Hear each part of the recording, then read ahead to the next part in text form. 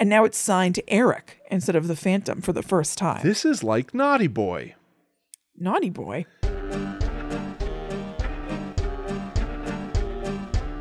Hello, welcome to Guide to the Unknown. I'm Kristen. And I'm her little brother, William. And this week, we are talking about the Phantom of the Opera, but for a very specific reason. Yes. So, last month on October 13th, Friday the 13th, Will and I did something that we called the Demon Drive, where we had a Friday night live hangout, and a ton of you came, which was so awesome. And it was called the Demon Drive because we were also introducing clips from our Patreon to people and hoping that they sign up at the Demon tier. And many did, thank you. And they did, thank you so much. And just kind of giving a little preview. So one of the things that we did was play a game. And the stakes were that whoever wins gets to choose a topic for the loser to cover. Yes. Which can obviously include things that they might not like because that makes it funny. Yes. So you want to pick something that the loser really doesn't want to do. You want to have some reason to fight to Right. really win. Yeah. You have to want to live. But Kristen forgot how much of a destroyer I am. It's absolutely true. Will crushes in like any game he plays. Let's not also don't forget though, I don't want to downplay how strange it is that you can't hold your breath. Or no, you did fine with holding your breath. Blinking, you couldn't even go like 5 seconds without blinking. I could not. That was a weird one. Do it. And actually the other day I noticed myself not blinking for a little bit and I was like, let's see how far I can let this ride.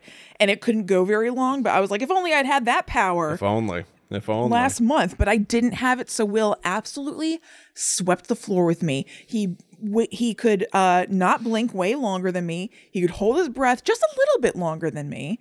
And what else? We played some games on the computer. Trivia Murder Party, and but so I did end up sweeping the games. He mopped the floor with me. But I also I didn't really know what to pick to punish Kristen. Do you feel punished? Was this a chore? No. Damn it. Shockingly, though. Shockingly, no. So Will picked the Phantom of the Opera because I have, as he recently pointed out to me, recency bias, which I haven't heard of before, but it's where you don't like things that are old. Yeah. But specifically entertainment-wise, at least for me. Is it for everything, or is that a phrase for entertainment? No, I think I've largely seen it used for entertainment at least. Yeah, only entertainment. If it's like old, grainy, black and white, made in the 30s and stuff, Chrissy tends not to have any interest in that. And I get it. I'm more turned off by it. I get it. Yeah. Like modern stuff has modern pacing and modern storytelling conventions. Yeah. And the further back you go, people were still figuring it out. And there are 20 minutes of credits before the movie starts. It's all backwards. I'm not proud of it. I think it makes me sound a little bit stupid, but it is just a fact. So that's what's going on. I think it's fine. I think it's basically fine too. But so Will assigned me Phantom of the Opera. Okay, I am truly, genuinely shocked. Okay. I really liked it.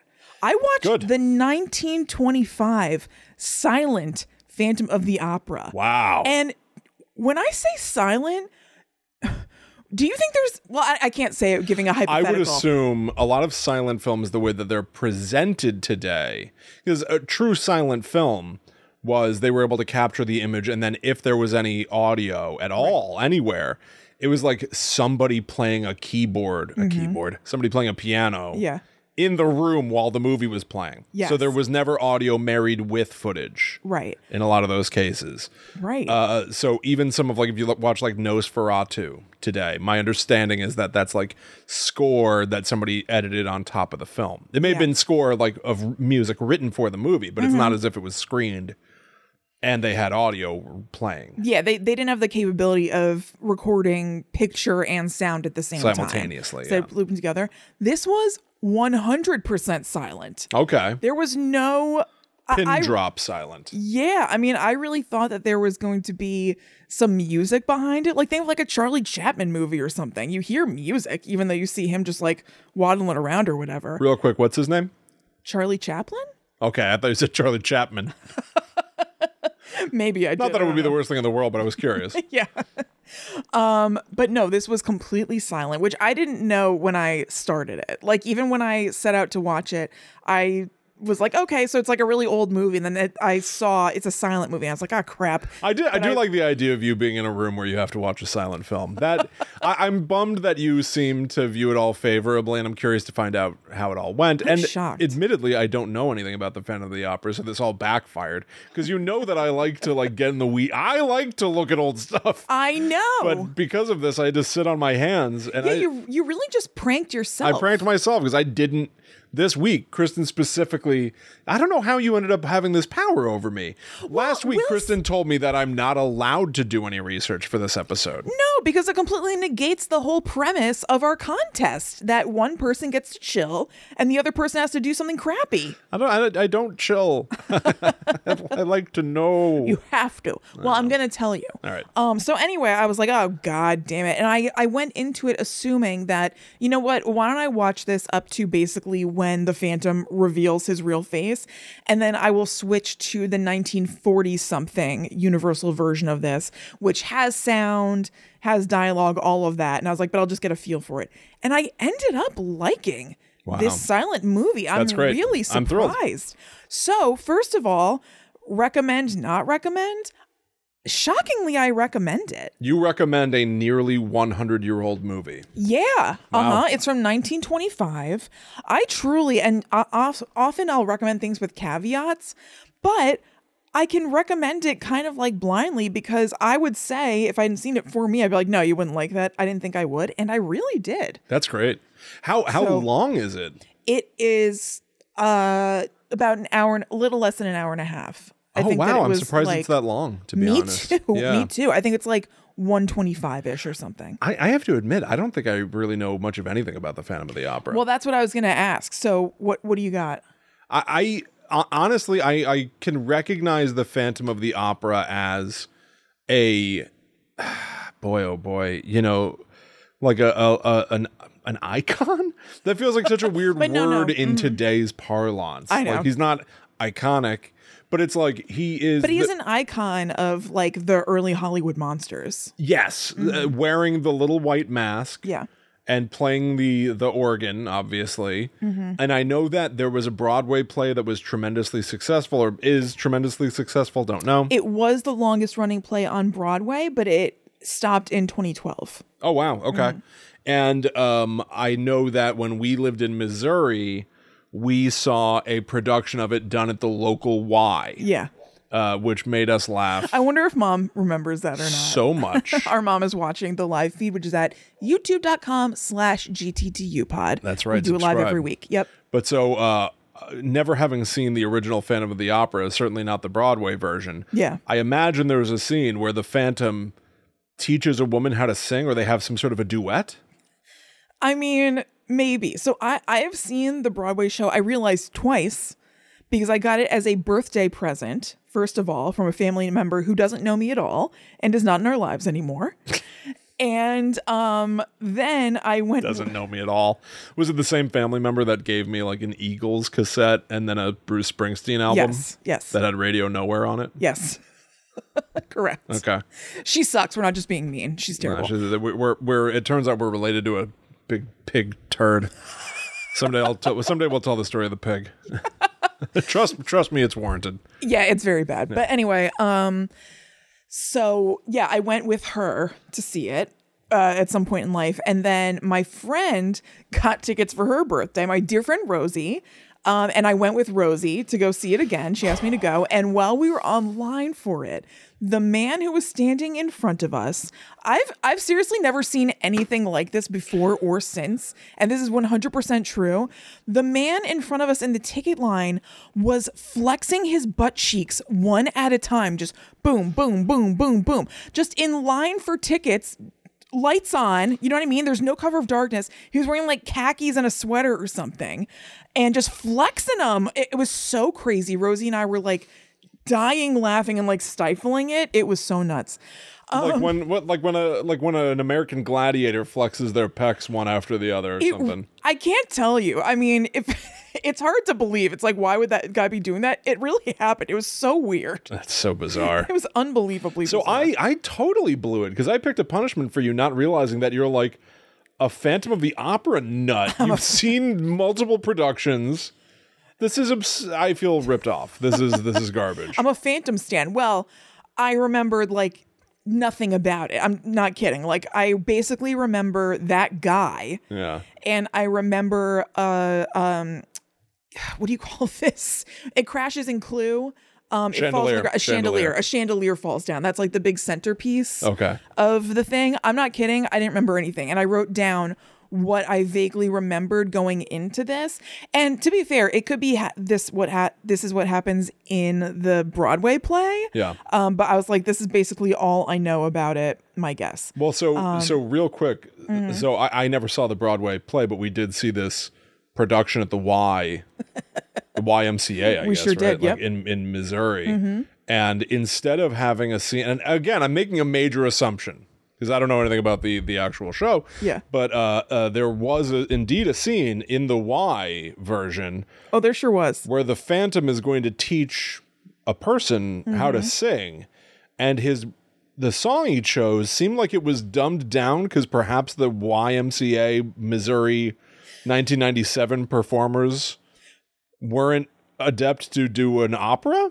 Perhaps. And I have to say, I think that this didn't happen in the Broadway versions. Oh, I'm sure this didn't happen in the Broadway versions. But because I feel like I would have run back and told you, like, oh my God, they did the Bobo thing. Okay. And I yes, didn't. he basically is like, I shall teach you my ways of singing. And then there's a swell from, a Casio keyboard somewhere nearby, and he goes... Go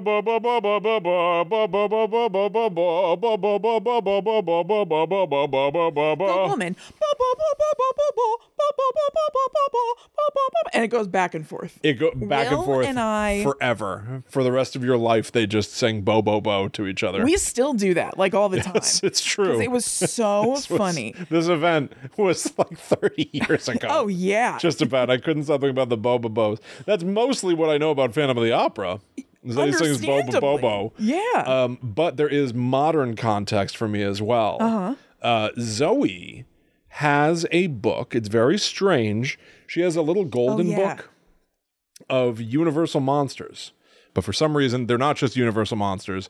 They're Funko Pop Universal Monsters, which is bizarre to me.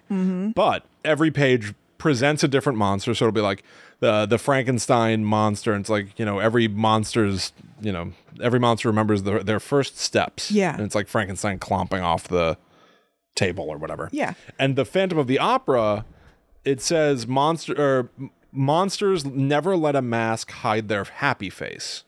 Oh, but when I read to Zoe, I try to do a bunch of voices. So I'll be like, Dracula, like many monsters' bites are worse than their barks. Like I try to do a little extra sauce on it. And for Phantom of the Opera, and I'm curious to know if the man talks like this at all. Well, I don't know. I always say, monsters never let a mask hide their happy face. I do. It's like a Jiminy Glick down and up. Yeah. Hide their happy face. Yeah. Which I think is always fun. She's never laughed at it once. Don't know if she cares or notices, but it keeps me entertained while I'm reading Funko Pop Universal Monster Golden books. Sometimes it's just for you. Thank you. You know, I don't know what he sounds like because it was a completely silent movie. Oh, you didn't see in the Oh no, this took forever, William, because it was a silent movie. Okay, I so kept we'll having never to pause it to write things down. I couldn't just be going or anything. Yeah. This took a million years to do. Okay. So no, I did not check out any other things. However, I found out what was different between it and the book, which is very little. Great. And yeah. Okay, so here is what I thought that I knew about the Phantom of the Opera before I watched this movie. That there was a dude who lived beneath an opera house who has some sort of issue with his face. Maybe he was burned, so he keeps half of it covered. And I thought that in the original movie, he doesn't have it covered and his face is just freaky. Incorrect. He does have a mask at first, which I will tell you about. Mask, yeah. And I said, I think he falls in love with one of the opera singers from hearing her voice or something and goes up and sees her. Yes. And she's freaked out by him, but eventually they fall in love and he's like misunderstood and they sing Music of the Night. Okay. That's all I knew. That is not what happens in the 1925 version. They do not fall in love. Oh, okay. But I'll tell you about this. So it's unsurprisingly in black and white. And during silent movies, the way that they would convey like plot and what's going on, besides just people acting and doing it very broadly because they need to like show as much as they Very possibly big. can. Yes. Since they can't actually speak. There Not only would just be- speak, but because it's in black Yeah. and white, Right. you have to really exaggerate your movement too. Yes. To make sure there's plenty of contrast so people can read the action on the screen. Right. And I was very glad that one guy had like kind of a weird hat because it could distinguish me from all the other mustache white guys there. Other than that, I was like pretty lost. Right. But yeah, so they will then have like basically a title card come on the screen that has dialogue and very little dialogue. It'll be like maybe 2 sentences max because it has to be fairly big so everybody can see it. And anyway, that's how it goes. So as I'm telling you this, I will tell you some of the dialogue cards verbatim because sometimes they're just written in such like an old-timey way that's like either really awesome or really funny. But just to set the scene in case anybody doesn't know like how a silent movie worked, basically. So when we open, everybody's like getting ready for an opera at the opera house or whatever. And everybody looks pretty awesome. Like a bunch of the dudes are wearing eyeshadow like Robert Stack, not all of them, Right. or they're Yeah. wearing it to, varying degrees of smokiness, opacity. And the women aren't, which I thought was weird because when I saw the men first, I was like, oh, they must have felt like they needed to do it to define their eyes so you can see them like stage makeup. Sure. Like you wear like a buttload of blush or whatever. But then this like whole troupe of ballet dancers came out and they weren't wearing it. And I was like, Interesting. so why are we doing this? Yeah, I don't know. But whatever. So people around the opera are saying that the Phantom came up from the cellar. So we're pretty early on just being like, the Phantom is a thing that like everybody in this opera house knows exists. Are they interpreting him, and maybe they don't know at this point, is he literally, he's not a ghost. Are they saying he's a ghost, or are they saying he's somebody that lives like in below? Like he's a monster below? There maybe a little bit of confusion, but like kind of like he must be some sort of supernatural being. Okay. Or just like a guy who has, I guess, abilities to be supernatural. Because, for example, like in the troupe of ballerinas who are talking about him, one girl is like, he came up. We're so freaked out. He had no nose. And then another girl, I don't think she says it. I think they just, she mimes it. She's like, no, and shows like a huge nose. And so it's like people are either seeing different things or just like anything. Like people get panicked and they think they see different things. But so among I the love people that. who work at the opera house, there's just a lot of confusion about like what's going on here. Who even is this person? I love some like, contradictory claims Yeah. from people, some like folkloric, here's what it's happened. No, very here's that. what happened. Urban legends. Yeah. Folklore, Blair Witch. Right. Misunderstanding. It sounds like they all accept that there is something in the Something. basement. Yes. And they just hope he doesn't come up. He's a Because they're like, the legend. Phantom came up. You know He's what I mean? a rumor. Yeah. That's great. It's really Excellent. good, Will. And then Well, I wouldn't know, would I? No, you wouldn't. You wouldn't, because that's not how our contest worked. Because for your punishment, you got to discover something awesome. We're supposed to change the rules after the fact. I know. This is what you You're want. right. You're right. I made my bed. I didn't think it was going to be awesome. You didn't think so. It's just luck and happenstance. I guess I just shouldn't be so good at games. Oh, God. All right. Anyway, someone is like, oh, let's go talk to my brother Joseph. He like knows a lot about the Phantom. He's been at this theater for a long time. And they go to talk this guy who seems to be maybe some kind of like prop guy. And he's working on a head, like a human head that looks pretty real. Cool. And he even makes its eyes blink. What? And I was thinking, like, I can completely see this freaking out people in 1925. Sure. Oh, yeah. Like, it's pretty scary. Uh-huh. And he says that the Phantom is like a scary looking dude with skin like yellow parchment. Ooh. So stuff starts to kind of pop off with the Phantom with a signed note that he slips to somebody. He signs it, the Phantom.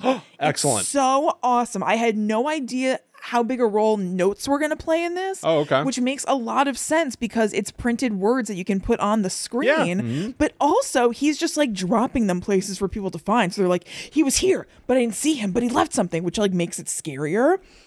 The Phantom. So he writes a letter to this lady who must be like a bigwig at the theater and whose daughter is supposed to sing a main role in the opera, saying that he's basically saying to her, your daughter Carlotta will not be doing this song, but Christine, somebody else who's in the company, is doing it. And if it doesn't happen, I will wreak havoc on her career. And the mom is like, oh, hell no. She's singing the song. But then Carlotta comes down ill, so she doesn't sing it. And Christine does sing this big song, Marguerite. I could not 100% tell whether the song is called Marguerite or whether the character's Marguerite, because they always say she's going to sing Marguerite. So I couldn't tell if that was the song Sounds name, like the song, but yeah, I know what you mean. Or if it's like she's acting Marguerite, she's singing Marguerite. So this is weird. He's like an art lover, a theater lover. Yes. Lurking somewhere in the building, forcing people to produce things the way that he'd like them to be produced, or he will like poison them and make them sick. Yeah, I guess so. This first one, which is a little foreshadowing, it's not clear, at least it wasn't to me, whether Carlotta actually got sick or something. Okay. Or she did fake it and like stay out or whatever. But the mom seemed so hardcore about how Carlotta will not do this that it kind of seemed like she really did get sick. I think there was just a title card that said like Carlotta fell ill. Yeah. So blah, blah, blah. Remind me, this is based on a book? Yes, it's a book from 1910, I believe. I'm just scrolling way down in my notes to find that. That was written by Gaston Leroux. Gaston Leroux? And they're really Egads. there are really only tiny changes between this first movie in 1925 and the book, which I'll get to after describing the movie because they kind of spoil some stuff. Okay. But it's pretty faithful. But then Andrew Lloyd Webber's production of The Phantom of the Opera on Broadway is like very different. Basically what I wrote in the beginning about like them eventually falling in love is true. And of that version of the theater version. Yeah, okay. Yeah, he's like a misunderstood guy. Like everybody's scared of him, but they don't really have to be or something. That was he does what- have a dark side though, but like I don't know. but like more like Beauty and the Beast, he's got a good core in there in the modern versions. See, that was what I was afraid of too, because I've always known of Phantom of the Opera being referred to as a universal monster. Right. So even the part of the reason why I picked this punishment was that I knew that you, if it wasn't made in the last 2 decades or so, maybe the 80s. No. You can't handle it. I go back further. But I was like, we'll do a Universal Monster. 50s and down. And then I was like, Universal Monsters are kind of cool, though, except I know of several Universal productions that don't fit the bill. Uh-huh. And Phantom of the Opera, I always assumed that it was actually about the fact that he's secretly a good, kind man. It's just that his face has been horribly disfigured. And so I was like, is it also just like an insensitive, like he's a monster because he looks different? Right. And I was like, it's really just the Hunchback of Notre Dame or something, which, spoiler alert, I also don't know much about, and also believe that he has a Universal Monster adaptation. And Lon Chaney plays him as well. That's right. And so it's like, oh, he's secretly a love man. Right. I mean, he's going, even in the play version, I believe, by the way, he's not a good guy in this at all. Good. I'm glad to hear that. No, in the play version, even though she ends up being like, oh, I understand him, it's like, he's not good. You know what I mean? Like, he's been like obsessed with her and basically stalking her. I'm sure that if you were to look back at the play, it's probably very problematic. Okay. But she does end up being like, oh, I see your passion or something. Yeah. Okay. So, but no, in this, he's a bad guy. And what's her name? The focus? Christine. Christine. Okay. So she ends up singing because of Carlotta being sick. And there are 2 dudes who are watching this from a box seat. And so this is how you meet Raoul, who is her boyfriend. Okay. And he's sitting with somebody who's like, oh, I've heard Christine is a little bit more interested in this secret admirer than she is in you lately, Raoul. And he's like, And then after the show is over, Raoul goes back to Christine's dressing room to like give her a smooch. And she's kind of blowing him off a little bit. He's like, oh, now that you sang the big song, you've accomplished what you set out to do. You can leave the opera now and become my wife. And she's like, no, I love the opera and I'm not doing that. That wasn't my swan song, chump. Yeah. No. So he leaves and he's standing outside the door, just kind of like being pissy or whatever and listening. And the title card then says that a melodious voice like that of an angel came through the walls to Christine.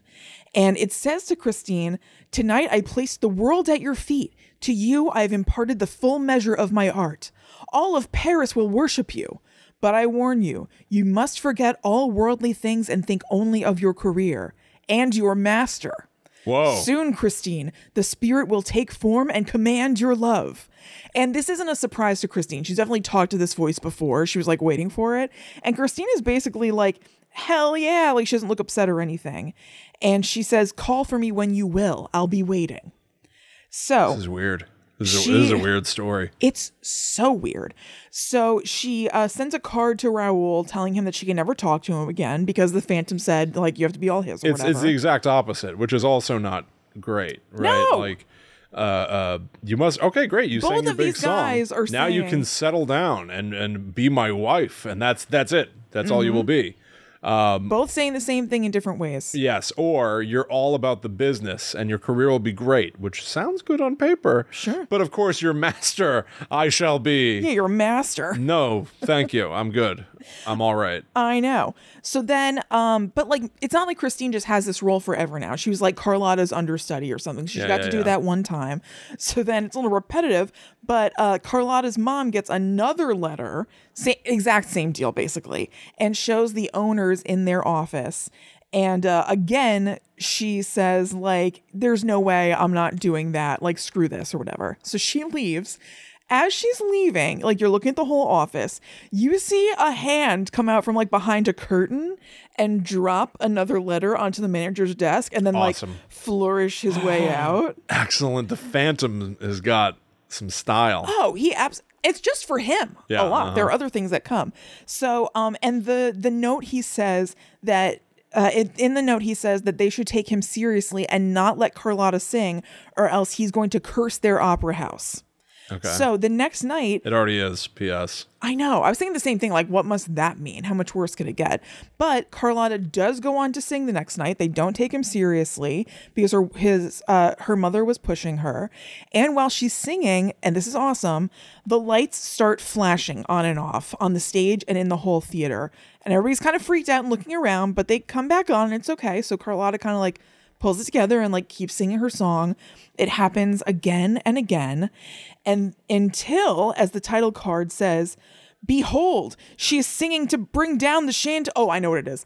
It's, you see his shadow. It is the title card. But you see his shadow like gesticulating so you can tell it's him talking. Excellent. And it's, behold, she is singing to bring down the chandelier. And the chandelier comes crashing down on the audience in their seats. The audience? Not her? No. Creating complete chaos and melee. So people were already starting to freak out again because the lights would start doing that flashing thing. By like the third time they're flashing, people are starting to get up and be like, what's going on? And then chandelier comes crashing down. It looks awesome because it's all practical, meaning not digital effects. So it's a real giant chandelier that they had, obviously safely, whatever, but like come down on people. It's 1925. Who the hell knows? That's true. Yeah. But they have it come down on people and you see a rush of everybody running for the doors and it's like pretty alarming. And again, all silent and I'm in. I'm fascinated. Yeah, I think I'm going to be watching this. I'm shocked. Quick question for you. Have you been watching Chucky? No. It sounds like a non sequitur and a total aside. Mm-hmm. In the most recent season of Chucky, there's a whole episode, and this is in the previews. Oh, yes, I saw a picture of him dressed like the Phantom of the Opera. Yes, it's a Halloween party at the White House. The Chucky series crushes everybody. It rules. I've seen the first 2 seasons and I loved it. Yeah, Chucky is a great show. Yeah. It's just like very inventive and like that kind of horror where it's just like, it's just fun, man. And it's stupid and they know that. And they're having fun. So he's at the White House and the White House has a big Halloween party and Chucky is wearing the Phantom of the Opera mask. but they use it not just to silly effect, although this is silly too, but like a character keeps almost as if they think they're seeing visions. Like Chucky will just be standing in the middle of like everybody partying at this Halloween event, and then he'll just be standing there staring at somebody and walk away, and his cloak just trails away. And it's Chucky the killer doll. Of course. It's so silly. But they play it like an ominous figure who's doing things in the wings to create mayhem. And the White House has chandeliers. Yeah. Kristen, I'm like blown away by what you're telling me. I don't want to spoil a damn thing. Okay. But I'm fascinated by what you're telling me and how faithfully Chucky appears to have not only just used a Phantom of the Opera mask because it's silly to have Chucky dressed like an old, Hollywood horror character. Yeah. But to actually embody some of the character of the Phantom of the Opera story. I am like aghast and in shock and impressed. I mean, I would think that they would do no less. I'm thrilled. Don Mancini knows what he's doing. He does. Don Mancini, he's the guy behind Chucky. Damn, is like Don Mancini is like in my eyes like a goat. A goat. Yeah. Yes. Like stuck with it. He's the sole person aside from that one weird remake. Yeah. He's the sole person. He created Chucky and he has written every single entry. He got into directing by just sticking with Chucky. Yeah. And now they're 3 seasons deep in a show that is so inventive and fun. And it's been, what are we talking about here? Almost 40 years of one continuity. Again, aside from that one weird reboot. Right. It's like the last one left. Yeah. It's incredible. It's amazing. So there is, in all this chaos, they show this kind of mysterious fellow who's wearing a different hat than everybody else. Thank thankfully. God. Yeah. And he's not the Phantom, but he's like a kind of mysterious presence who isn't panicking when everybody else is running for their lives. And like, what's his deal? And Raoul knows it must have been the Phantom. He knows something's up with this because he heard, remember, Christine talking to him in his room. And so Raoul runs to Christine's dressing room, hoping he can talk to the Phantom. But Christine comes in right after him, but she doesn't see him. Raoul's kind of like tucked behind something. So he just kind of like freezes. And he hears the Phantom say, "It's time, Christine, come to me," or whatever. And she's like, "Yes, master." And he tells her to go through her mirror in her dressing room and to have no fear. And her mirror like opens up like a door and she goes through it and it closes behind her. And Raoul starts pounding on it and trying to go in after her to help, but he can't. And now Christine is inside with the Phantom. 2 flashbacks you just gave me. Okay. 1, I believe the Bo Bo Bo Bo Bo Bo Bo song is around a mirror. Oh, I don't remember. So it may have been to dramatize her coming over to his way. Maybe. And this also makes me think, which Scream 3 was attempting to do, that at the end of Scream 3, they go to a big old mansion and, disappear into secret corridors inside the walls. Mm-hmm. Scream 3 was half-assedly, admittedly, talking a lot about old horror. Yeah. Like 50s B movies. And yeah, I think trying to evoke some of this like classic old mansion horror. Yeah. And that just made me think of it as well. Like being behind the mirror is what happens to Piper Perry. What's her name? In the movie or in real life? Jennifer Jolie in the movie. I love her. Why am I blanking? Parker Posey. Yeah. She's like, I'm in the mirror doing it. And made me think of that. Yeah, that's right. All right, I want to hear more. I know. I was about to say, what will happen to Christine in the chambers? Yes. We'll find out after we tell you about patreon.com/GTTUpod, where you can go to support the show and get a ton of bonus stuff in return as our thank you for doing that. Yes. This episode is sponsored by us. Yes. Yes. Patreon.com/GTTU is such a GTTU pod. Thank you. Yeah. Is such a fun little playground of podcasts. Yep. For one thing, we always put up the uncut versions of the live recordings of these episodes. So some things that don't make the cut end up stored on our Patreon, including, any show that we may do before or after where we talk with the audience and stuff. So go check that out. Mm-hmm. But yes, the Netherworld Dispatch, our second podcast, lives on there as well. And I can tell you that our most recent episode was, it was called Happy Nooch Day, Willie.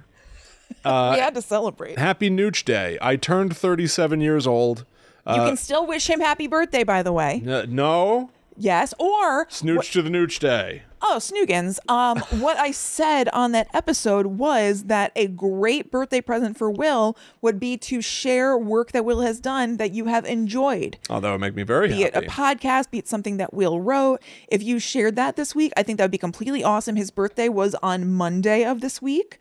You'll be hearing this on Friday. So what a gorgeous way to That would make me very happy. Yeah. Yes, thank you, Chrissy. Of course. And yes, definitely share Guide to the Unknown. I'm very proud of this show, and I love doing it. Yeah, me too. So spread the good word. But so on Happy Nooch Day Willie, the episode, we looked at horror Kevin Smith stuff. So I was just talking about Scream 3 in terms of Phantom of the Opera connections. Well, guess what? Boy, yeah. Jay and Silent Bob show up in Scream 3.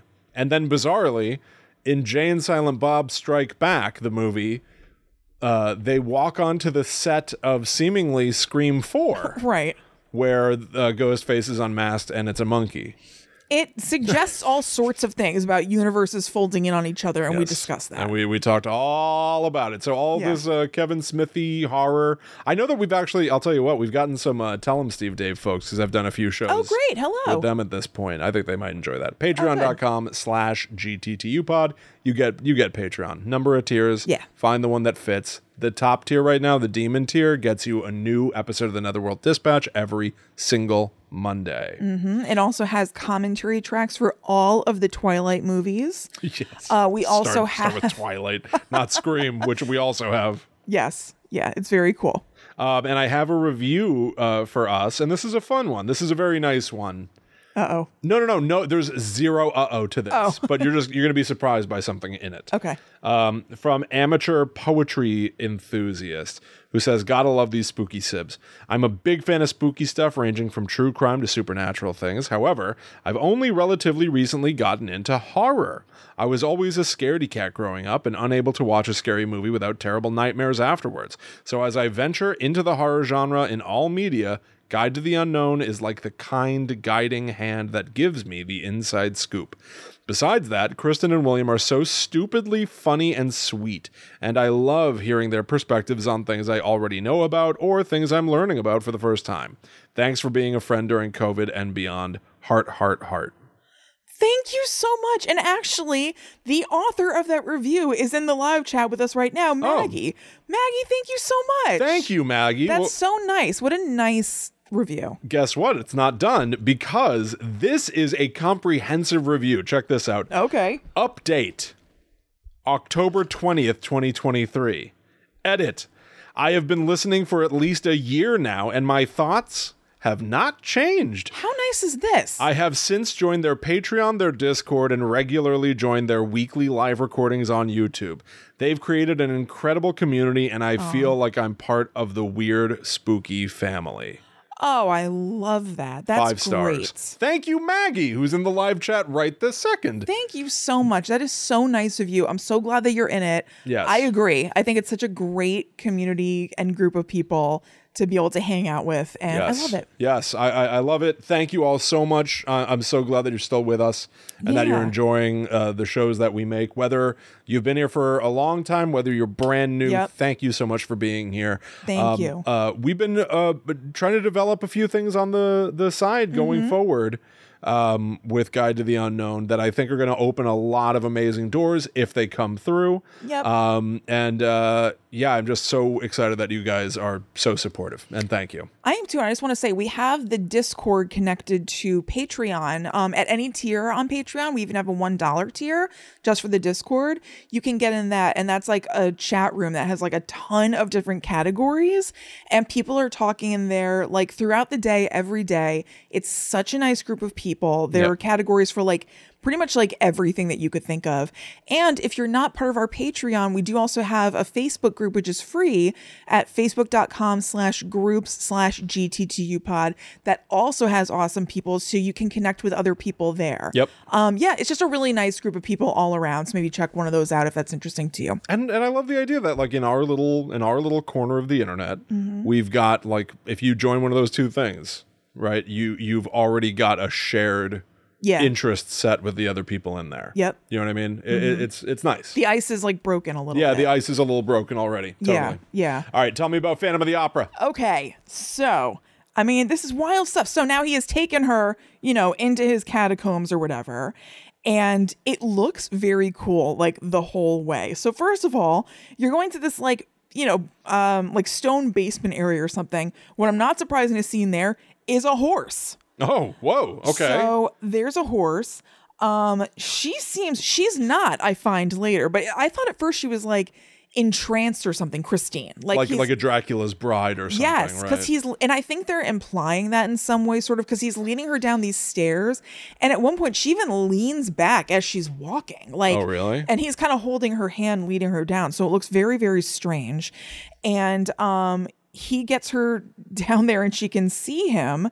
And he's wearing a mask. Now, it's covering like his forehead, his eyes, and his nose. What I was not prepared for were two aspects of it. There is like a strange flappy part in front of his mouth, not married to the rest of the mask.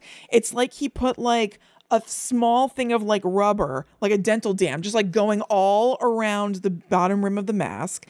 And then he has a tiny little black hat on his head. How tiny are we talking? Like Terrifier? I should say a tight hat. Not tiny. Well, that's weird too. Yeah. Instead of his mask being affixed by like a satin ribbon in the back or anything, no, it's like attached to like a very thin beanie. Oh, really? Yeah. That's how Baron von Flanagan dresses. Yes, you're right. Well, Flanagan has a little plastic skull mask that's attached to a hat he wears when he plays a little horror character he's got. So she now sees him and she's weirded out, but she's not running or anything. And he says via the title cards, or they're not titles. What do you call that if not? I think today we would refer to something like that as a title. Yeah. I'll just keep saying it because that's what I think. He says on the title card, "Look not upon my mask, but think about the gift of beautiful music I've given you." And I guess she's like, okay. What did he do? I guess because he gave her a stage by poisoning a child. That's what he's saying. Yeah. So she faints and he puts her up on the horse and leads them into his lair. And it's a fun little sequence because they're going up and down these like crisscrossing staircases. It looks really neat. They go into the depths and she wakes up at some point during this and he helps her down from the horse and the horse just walks away somewhere. I hope that's fine. We'll never see him again. He's just living his life. And there is a black lake down there that they have to travel across in a gondola. What? And once they get to the other side, to his house, I guess, she goes in and the Phantom, with her in front, not even seeing him, opens his arms wide at a diagonal with flair as he follows her. He goes like... and then follows her in. She's in front. She can't see that he's doing this. Flourishing this is back for there. him. Yes, and the real thing is to emote to the audience that he's pleased with himself or something. Yeah, he's feeling chuffed. But in that universe, he's just making flourishy moves and he's on a trip of his own. Yeah, this guy's on his own journey. This sounds like a very inconvenient place to live. You have to travel by gondola under the streets of Paris. Yes. By the way, some like Paris catacombs type stuff, right? Just like the city under the city. Yeah, you're fascinating. Yeah, you're totally right. So, like, she's now kind of freaked out. He says, he says he's brought her there because he loves her, and she's totally alarmed and like, no. Like, that's what they have her kind of doing. I will say, I don't know why she's so surprised. He was speaking to her in a very loving and possessive manner while she was above ground. I don't really know why this is a shock to hear him say now, but whatever. She's also allowed to change her mind. But, of course. Not having seen it, my feeling is thus. Yes. And again, I could be completely off base. We know that he has the means to dose people. Right? Interesting. Could she, because you even described that he was like leading her hand underground and she was like leaning backwards. Yeah. Could she be on some sort of a sauce that he's provided? That's not ever, they never say that, but I think it's an interesting headcanon kind of thing. Because that would at least give some idea of like this all being sort of like dreamlike to her or something. Yeah. And then realizing when that wears off, like, oh, I'm in the presence of a nightmare. This is nuts. Who lives under the streets of Paris and travels by gondola to torment an opera house. Right. And has now collected me. That's correct. So she starts running around down there in his Sure. little house, and she runs into his bedroom, which is a giant wooden coffin flanked by two huge taper candles, goals. It honestly looks awesome. He's sleeping in a coffin? Yeah, and there's a reason. She's scared by this, and he says, "This is my bedroom. It keeps me reminded of that other dreamless sleep that cures all ills forever. Whoa. Death." And now at this point, I wrote, okay, I do like this, but I'm 37 minutes in, and I have 53 more minutes to go of the silence, and it's starting to feel rough. Oh, no. But I kept at it, and also it came back. Okay. So at this point, she goes, you're the Phantom. What? Again, I thought she knew that she was talking to the Phantom. It seemed evident. And was happy to be taking advantage of his phantomness because it was helping her. Right. So I was like, what the hell is going on here? And he says, if I am the Phantom, it's because man's hatred has made me so. If I shall be... I have a typo. If I shall be saved, it will be because your love redeemed me. And he says he used to be known as Eric. Oh, that's weak. But That's not enough. He needs to be Augustus Chode. It's Eric with a K at least. Okay. But still. And that he's lived down there as a nameless legend for years. And she faints and he picks her up and brings her to another bedroom in there with a bed carved to look like a ship and drapey fabric on the walls and ceiling. And it honestly looks awesome. Okay. And then they show us... At least he gave her her own bed. I know. I thought the same because I thought he was carrying him. You're sleeping in my coffin with That's me. what I thought at first. I was like, ew. Yeah. And then it goes to another room. Now they show us a newspaper that says opera singer mysteriously vanishes after chandelier disaster. We come right back to her in the Phantom's lair where she wakes up and she sees that he has put out a whole bunch of fancy pairs of shoes for her and a wedding dress and a veil. Uh-oh. She's got another one of the Phantom's notes that was slipped under her door that says she's in no danger as long as she never touches his mask and that she will be free as long as her love for the spirit of Eric overcomes her fear. And now it's signed to Eric instead of the Phantom for the first time. This is like Naughty Boy. Naughty Boy? You know Naughty Boy What? from The Black Phone. Oh, yeah. It's like Naughty Boy. Yeah. People not in the know. I believe it's a Scott Derrickson movie. Mm-hmm. It is outstanding. It is an adaptation It's of a great. Joe Hill short story or novel. Mm-hmm. And some man plays Naughty Boy. Yep. Ethan Hawke plays Naughty Boy. He wears like a devil mask. And he essentially needs people, the kids that he kidnaps, he needs them to sort of like, he's got his own serial killer ritual. Yeah. And he needs the kids to play their part in that ritual. Yes. Otherwise, he can't see it through to his satisfaction, which is murder. Yeah. Serial killers have like loopy rules in movies speak a lot of the time. So he needs the kids to play Naughty Boy. Yes. And you're try right. to escape, which gives him the justification to punish them. Right. It sounds like Phantom of the Opera is playing a bit of Naughty Boy. One, I find it very spooky that he's got all those shoes. It is. It's weird that he has a whole lot of shoes and one dress and veil, but Whose still. shoes are they? How many brides has he taken? That's a great question. Right? Don't touch my mask. Mm-hmm. That, and now it's signed Eric. It's like she is part of some... Now, this could be that this is the first time he's ever done any of this, Right. obviously. But like this, in modern horror speak to me, this feels like he has done this before. Mm-hmm. Yeah, totally. And he's got a whole world view where to some people he's the Phantom, but he's becoming vulnerable with him and referring to himself as Eric. Yes. But it's all a very dangerous game because that mask is staying on. Mm-hmm. And that's the Phantom. So what is the danger here? You got to step very carefully, Christine. Well, she doesn't. She almost automatically takes his mask off. Oh, shit. She looks disturbed. She's very like back and forth for a lot of this. For like half the movie, I was like, is she going to fall in love with him? Because she'll look disturbed and then she hears him playing the organ outside and she kind of like swoons and goes out there. And he says he wrote this piece about their triumphant love. It's called Don Juan Triumphant. You see that on the sheet music. Some incel stuff. Totally. It definitely Don is. Juan. Yeah. And but I mean, this guy is no good. He's like, oh, it's very beautiful. It's about our love. But I caution you, there's an ominous undercurrent of warning there. So like, you can't be chill for like a minute. So The undercurrent is an overcurrent. We got it. There's danger, bro. Yes. I know.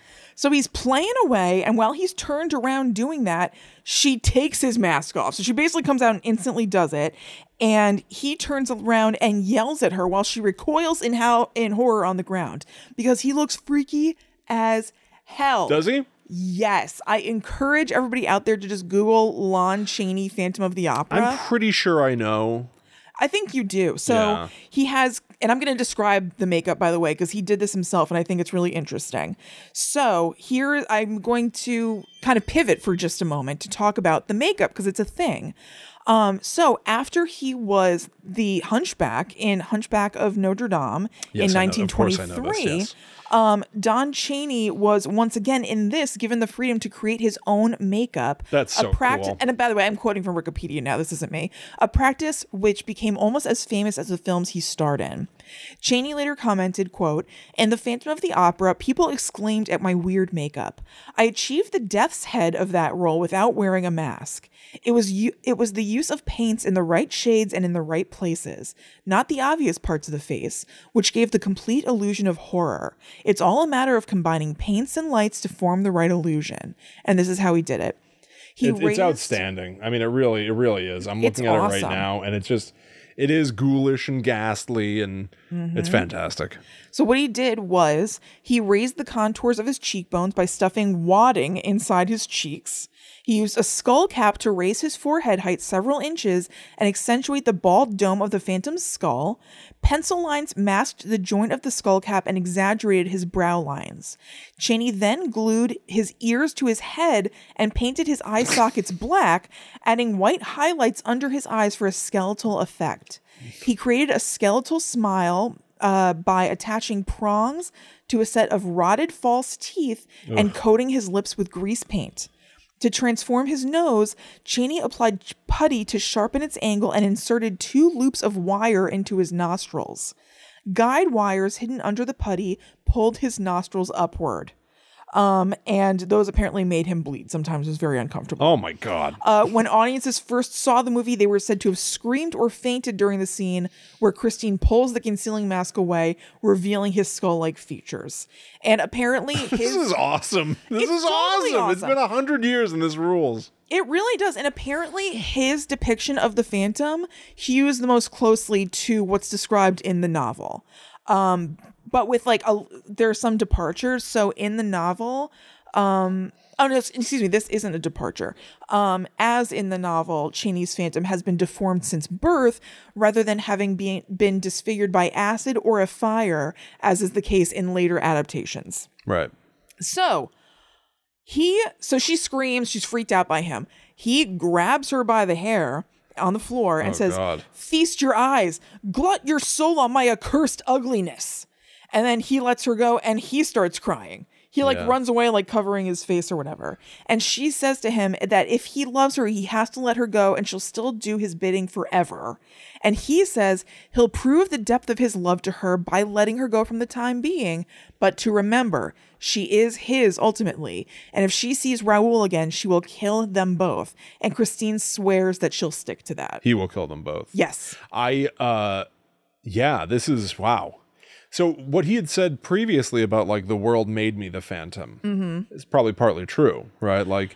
It's his own insecurity about how he looks, Right. coupled with how the world is cruel to people who are different. Yes. And that both those things combined to make him embody being the monster the world saw him as. Right. It's interesting. It is. And we find a little bit more about his backstory in just a little bit. So she does leave, and it immediately cuts to a letter from Christine to Raoul saying, "I need to see you." Yeah. At the ball mask the next night, which is their Halloween ball, basically. Oh no, that's the most dangerous place to see him. I know. Everybody's wearing a little mask Yeah. and stuff. So I you saw would Chucky. You would think that the Phantom could slip in. Yeah. Guess what? No, he could not possibly be more obvious, and it is apparently by design. So this ball is rowdy as hell. It's in the opera, which looks beautiful and ornate. This thing is gorgeous to look at, which I think really helped me like it, because I just like pretty things. And so you're seeing this giant entrance to the opera hall or whatever, or the opera, and it's gorgeous. People are running around, falling over and stuff. And then the crowd parts because this person who's dressed fully awesome with a giant skull mask covering their entire head, front and back, comes in, who's wearing a giant jaunty hat with a huge feather in it, carrying a staff with a skull on the top. Wow. Wearing like a Shakespearean like crazy outfit, comes into the party and everybody's like, whoa, and totally kills the party. And he says to them, there's death below your feet. The Red Death, meaning himself, rebukes your merriment. And so Raoul and Christine are like up on a balcony looking down at this, and Christine pulls him away, like, we got to get out of here. And the Red Death, who is the Phantom, hauls ass after them. So Raoul and Christine go to the ceiling of the opera house, and there is, again, it's great to look at. There's like a humongous statue of angels on the top of the opera house, and it's like 50 times their size. It looks super cool, and they're talking about the whole thing. And she's like, I saw the Phantom. He's a loathsome beast. You have to save me, Raoul. After he is a loathsome beast, but there are some weird. It's weird. It is weird because guess what? While they're talking, you're seeing the whole scope of the not ceiling, the roof. And so you're seeing the whole sculpture. You're seeing them down there as ants. And I was like, is there something a-flapping at the very, very, very top of this humongous sculpture? And it's the Phantom up there. That's amazing. With his like giant cape He's like waving. Batman. He is like Batman.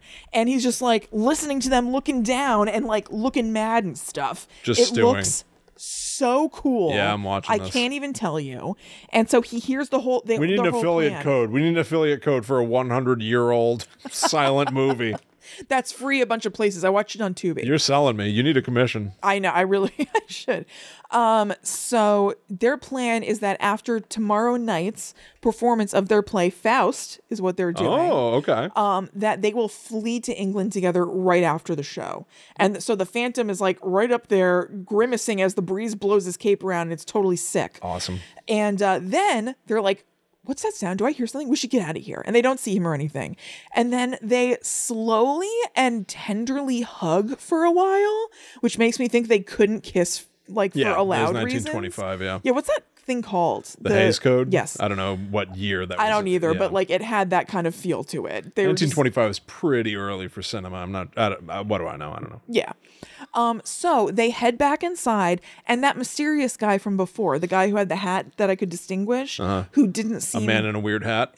Who didn't that sounds seem like that an shocked. old Hollywood tip, like, when you're making a silent picture, my advice, put a man in a weird hat. It helps the audience keep track. I think it was. Yeah. It looked like it was like a velour hat. Like, can you picture like a cheesy velour rug that has kind of like texture, like in a wavy line, or like it kind of looks like sounds like a Dumb and Dumber finger hat. Waves. Yeah, sort of. Yeah, but like made of like velvet or something. So Jamiroquai hat. No. That would be pretty surprising. I don't think it even had a brim to see a Jamiroquai man. It was kind of like the hat a monkey who grinds an organ wears. A fez? Yeah, it was kind of like a fez, but taller. Wow. Okay. Yeah. So they're heading inside, and that weird mysterious guy says, "Don't go that way. Go this way," to like avoid the Phantom who has come back in, I guess. And it's like, who is this guy? Why does he know the deal? How do you know? So the next day, the managers are doing research on this whole deal in their like card catalog, I guess. Yeah. And they pull out a legit index card that they show to the camera, obviously, that says, Eric, born during the Boulevard Massacre, self-educated musician and master of black art, exiled to Devil's Island for criminal insane, escaped, now at large. And they give it to a cop. For criminal insane? Yeah. Excellent. I know. So now it's show night. Raoul goes back to Christine's dressing room beforehand, and she says she heard him again, and he knows their plans, but she still wants to just like go for it because she's terrified and maybe they can get away. And it's so weird. She's crying, and first he's wearing like little white gloves. He uses his glove to like blot the tears, and then he like licks his glove. What? And then she keeps crying, and he does the same with same thing with a hanky. He blots her tears and he kisses the hanky. Oh no, she's turning in one sickie for another. I know. That guy ain't right. Oh no, Raul de la Noche. Yes. This is not good. It is not good. So he says, look, don't worry about it. It's going to be okay. I have the carriage waiting for us right outside. As soon as you're done on stage, you run right out to the carriage and we're going to get out of there. That'll work. Don't go now. No. Well, she wants to do her big performance I know, again, I I guess. know. Must you? So backstage, a stagehand is getting ready for the show when he sees that somebody back there has been hanged. We just see the shadow of somebody hanging. that's And even it better. turns out that it's the guy from the beginning of the movie who's like, yeah, I know some stuff about the Phantom. He's freaky looking, whatever. And so now there's an angry mob after this guy who really want to know who the Phantom is of like their stage crew or whatever. And then we see the Phantom's freaky hands replace 2 bottles in an area where people were like doing something. I think it might have been, it wasn't really clear to me. I think it might have been the people who were like driving the stagecoach or something, or like backstage people. He replaces those with 2 bottles of his own. So he's poisoning some backstage people now. MF is on a rampage. And oh my God, while Christine is on stage singing, I've also never seen this before. The conductor of the opera was sitting in a little box.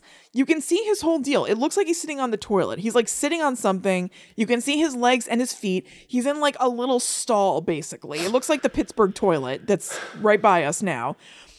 The Phantom's hands come up, pull him down by the ankles. Whoa. So he like kind of Into falls, the toilet? yes, flushes him. No, and he like kind of falls through the floor, and then he pops his head up in his place, which Christine can see. Yes. And so she screams. There's a whole commotion in the audience and on stage, and then she's missing. Does he pop up in the mask or with his own face? Mask. Okay. Yeah. Interesting. He's masked as much as possible. So Raoul is upset, and the mystery guy says, if you do exactly what I say, I can take you to Christine. And it turns out that he is a secret policeman who has been tracking the Phantom for months, and he knows where the cellar is and everything. Whoa. So they go down there. That is one of the few departures from the book. In the book, this mysterious guy is present, but it turns out that he is a former friend of the Phantom. Okay. And so he knows some stuff. They just made him a policeman for this for whatever reason. Yeah. It tidies things up. Yeah. So we see Christine in the Phantom's chambers, and he's like, did you and your lover really think you could cheat the Phantom? And her hair is now down for the first time, which shows a vulnerability in her, but like a scary one. Like he's like, she's in a bad position. And he says, or I guess I was paraphrasing because I wrote, he's like, I made you. Now you'll see the evil inside that makes me look like shit. And and he says, no longer like a toad in these foul cellars will I secrete the venom of hatred, for you shall bring me love. So Wow. the guys, Raoul and the mystery guy, are making their way through to get to them and looking for Christine. They end up falling through a trap door that This is awesome. Oh, and by the way, the guy told I think I skipped it or something.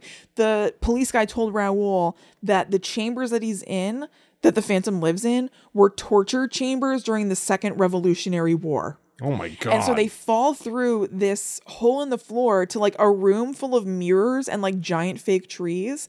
And the police guy is like, oh, this is one of the torture chambers that they used. And at first I was like, kind of doesn't seem that torturous. Sounds like a prop room. It looks like a prop. It's honestly quite neat looking. Yeah. So, they're looking around. It doesn't really seem so bad. But wait, they hear music because they are near the Phantom's room. And so the Phantom is like vibing out to music in there and like kind of like petting Christine's hair. It's so weird. Yeah. Now another guy they show has found the underground chambers and he's calling for Raoul. Maybe they left the door open in Christine's dressing room or something. This alarm goes off in the Phantom's actual room, and it's like a cat that has arms that go up, I guess, when somebody is there. And the Phantom is like, oh, I got to go take care of business. And he grabs something from the wall. It was like this long stick with something on the end that I wrote down is a shillelagh, which is like an Irish like beating stick kind of thing. Yeah. Oh, I'm wrong. It's something that I could have never guessed in 1,000 million years. What he grabbed is a snorkel. Oh my God. Oh no. It's like an old-timey snorkel. Oh, because he's going Jason Voorhees on because he has to go through the Black Lake undetected. He's gonna swim in the waters. So he puts it in waters. his mouth, and you just see the stick of this snorkel like going through the Black Lake. He really is Batman. He's Batman. And so he goes up to that guy who made his way down there, who admitted to the gondola, and the Phantom pulls him under. Guy's dead. It's not good. So while that's happening, Raoul The cop and Christine are now yelling to each other because they've realized that the rooms are nearby. And when the Phantom comes back, first of all, I feel like he's starting to like crack or dissociate because he comes back sopping wet and immediately goes to sit at the organ to play. Yeah. He doesn't even acknowledge Christine or anything. Yeah, he's frantic. Yes. So she goes and like grabs something. It's hard to see what it is. It looks like it's a bag of something. I guess to like maybe try to knock him out, but he sees and he yells at her. And Raul on the other side of the wall can't stand that because that's his love. And he yells, which gives himself away. So the Phantom looks through this like little hole in his wall and he's like, I see them. And he turns on like a fire in there. What? Like this rings a bell. He heats the room up. I think I read this book or like an adaptation for kids or something like that. This rings a bell. Yeah. He heats the room up, and now they are absolutely sweating their asses off. So now it is a torturous room. It's just sweaty. They're not set on fire. He's like, oh, how will you like this heat? Not that, and like makes it really hot. What was the other line you said? Like, now I'll show you what makes me feel shitty. Yeah, like this is why I look like shit or whatever. And now I will reveal to you why I look like shit. It's great. What a great line. So now the torture room is not good. They're stumbling around and they're going nuts. It's like they've been drugged or something. And Christine is devastated and freaking out, begging the Phantom for their lives, who says they only have a few minutes to live, so she better come up with an offer for him to save them. Oh, boy. But they end up finding a trap door in the mirror room. Uh-oh. That mirror room has like a bunch of sand on the bottom of it, and they notice sand going through a little hole, and they just scooch it all aside, and there's a trap door. So they go down into this other room, and there are these barrels down there, and they're like, oh, thank God, water. But they open them, and it's barrels of gunpowder, and a gate closes behind them. So it's another trap of the Phantoms. Trap inside a trap. So the Phantom asks, will she be the bride of Eric or watch her lover die? And he shows her this weird ass box. I don't understand the point of this whatsoever. It has a sculpture of a scorpion in it and a sculpture of a grasshopper, like big. They're like, it looks like maybe 12 inches long or something. And he says, if she turns the scorpion, they will marry. And if she turns the grasshopper, the opera house gets blown up. Wait a minute. Okay. It's some jigsaw nonsense at this point. It doesn't pay off in any way. I really don't understand it. Okay. So she agonizes, but then she turns the scorpion because she wants to save everybody. I'll marry you to save everybody, yeah. Which drains the black pond outside. Good God. But makes the water pour into the chamber where the dudes are now. Oh, no. So it's going to drown them. And she can hear them screaming and freaking out. And she finally says that she will do anything if he saves them. And then he instantly, like this is all he wanted to hear, like throws up this rug that was on the floor and opens a panel in the floor where the dudes are right there because they were like trying to like be in the 5 inches where there's not water. So he opens it and their faces are like right there. And they come out. She rushes to Raul and holds him, which pisses off the Phantom / makes him sad. He's like, yeah. Right. Or whatever. Yeah. So during all this, the mob, who was upset that he killed that guy, has found the chamber and now they are all rushing in. The Phantom hears them and locks the door to the abode, grabs Christine and runs through the tunnels that were like behind the rooms he has in there up to the surface. Now this part is so awesome and so crazy and freaky that it might be my favorite part of it. He commandeers the carriage that Raul had waiting outside for them and drives away with her in the back. He looks truly scary and unhinged. He's like, yeah, into the horse to make them go like really fast. Like the Headless Horseman. Yes, he's like laughing and frantically running the horses, like making them go really fast. And she was passed out at some point during this. She passed out like in the fainted carriage or something. Yeah, and then she wakes up and she's like freaking out, obviously. So much happens in this. I know. This guy does not know how to drive this goddamn carriage. And eventually it just tips over and she falls out. And I was very surprised to see that they were still on the streets of Paris because the way they were going, I thought they'd made it to like the countryside. Like everything was like totally dark. But I mean, it just made it look so scary. So I'm thrilled. But they're just still on like the, lamplit streets of Paris or whatever. So she falls out and the mob is like coming after him. So he runs away. He's like, oh God, I don't have time. I have to run because he's gonna get killed or whatever. And Raoul comes to Christine and they embrace. And that's the last we see of them. It's like, this is their happy. It's ending in a minute after She's this. at least safe. They're both safe there together, whatever. Okay. So he runs away with the mob chasing him with torches, and they get him cornered by the Seine River. And he stops them. So there's like 2 staircases coming down and him in the middle on like a little platformy thing that you would look at the river or whatever. And he stops them and he raises his hand in the air and he's looking at his hand like he's got something in it and that they should like not come closer because he's got something or whatever. And then he just opens it and reveals that there's nothing there and that he's just screwing with them and starts cracking up. And so then they come from either side and just start beating him and throw him in the river. Oh my God. And you see bubbles come up from the river. And then there's a screen that says Finis. Wow. So he played one last theatrical trick to have one last moment where he felt in power over everybody. Yeah, and knew that it was the end. And so just like showed it off. Like, I got you guys, laughed in their faces, and then essentially it would happen anyway. But like brutally. Yes. I was going to say let them kill him, but like they would get it anyway. But yeah. And thrown in the sun. That is the other difference from the book, is that in the book, Eric, I guess, gets away and dies of a broken heart instead of the mob throwing him in the Seine. Instead of a broken everything. Yes. Wow. This is... What a story, man. It's good. It's good. It is worth watching. I'm in. Yeah. Well, congratulations to you. I know. I really lucked out when I lost this game because I would never have wanted to watch this in a million years. I truly thought that I was going to watch it for like 20 minutes and then skip to like, even though old, which is a minus for me, a more conventional movie. But I ended up liking it so much that I was like, I'm just going to do Amazing. this. I'm definitely watching this. Yeah. For sure. It's good. Well done, Raj. Thank you. Well told and fascinating. Yeah, it's very good. Hats off to Lon Chaney. He looks so scary, especially in that scene. Yeah. Like there were multiple times watching this where I was like, this is so cool. I can't believe this is just out here from like 1925. Just sitting on Tubi. This must have freaked the hell out of people. Yeah. It's good.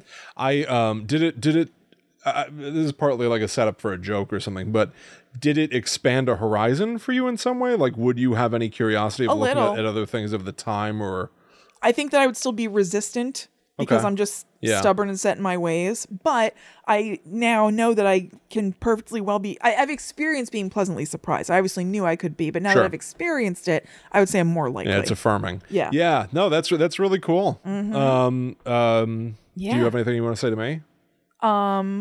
Good job, old sport. Thank you, or teaching you. No. Okay. Anyway, that is the end of Guide to the Unknown. We really hope forever. Never.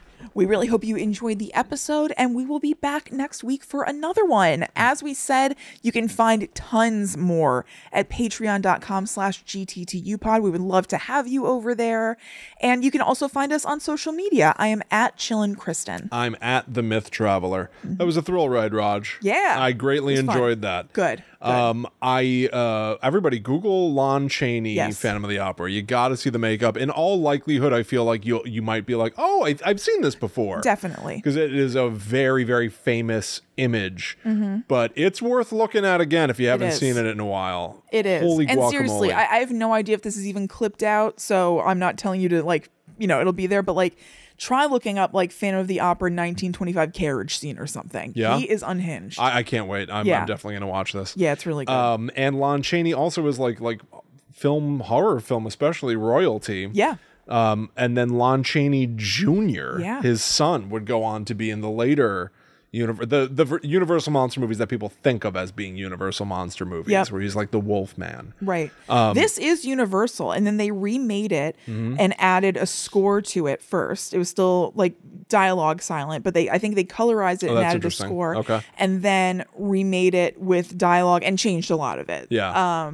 But yeah, it is in the Universal vein. Yeah, I was always surprised because I did think that he was a love man, not a killer, sick. A sickie. I think maybe he's only a love man, and like I said, like a very questionable gray, they often call it. Romance interest. I think just starting in the Broadway to be play. clear, by love man, what I mean by that I well-known know. phrase is a monster who's not really a monster. He's a misunderstood love person. Which does nothing to define what I just said, but like Beauty and the Beast. He wants love. He wants love. All he ever wanted was love, and he's truly nice if you just get to know him.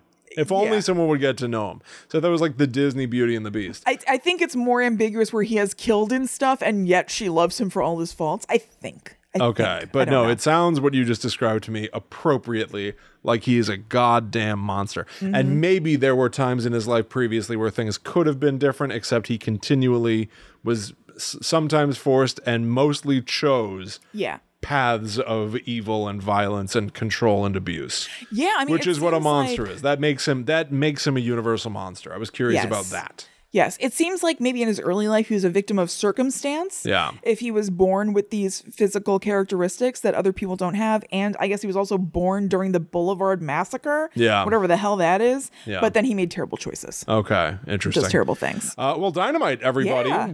Our lives have all been enriched, I feel. Yes, definitely. Yet I'm now a scholar of the arts. You are. It's true, Kristen. It's true. Yeah. So thank you all so much for hanging out with us. Please consider leaving this podcast a review if you've enjoyed what you heard. Yeah, I would love that. We'd greatly appreciate that. Go check out patreon.com/GTTUpod to 1, support us, 2, gain access to our Discord and get to know other people in our little community here, and 3, get access to a ton of shows if you do it. Check out those tiers, everybody. Patreon.com/GTTUpod. We'll see you next week. I think we're gonna hit the streets, so to speak. I'll tell you why. Okay. I'll tell you why. The rest of you are just gonna have to wait and see what happens. It's a mystery to me right now as well. But until we next meet, we must travel. Back to the netherworld, go we.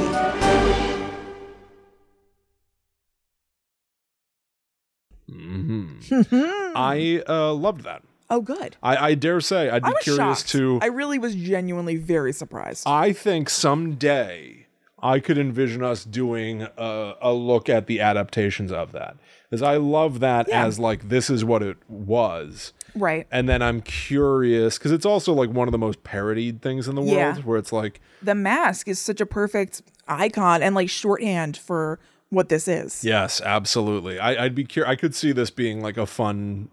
Yeah, I would. I think the main draw, I will say, there were a lot of other cool things, but Lon Chaney's look itself, Yeah, definitely, is definitely. like so weird and appealing to look at. Well, I am also curious to see if they did indeed defang it to make it be that like, just nobody understood you. You're a good boy.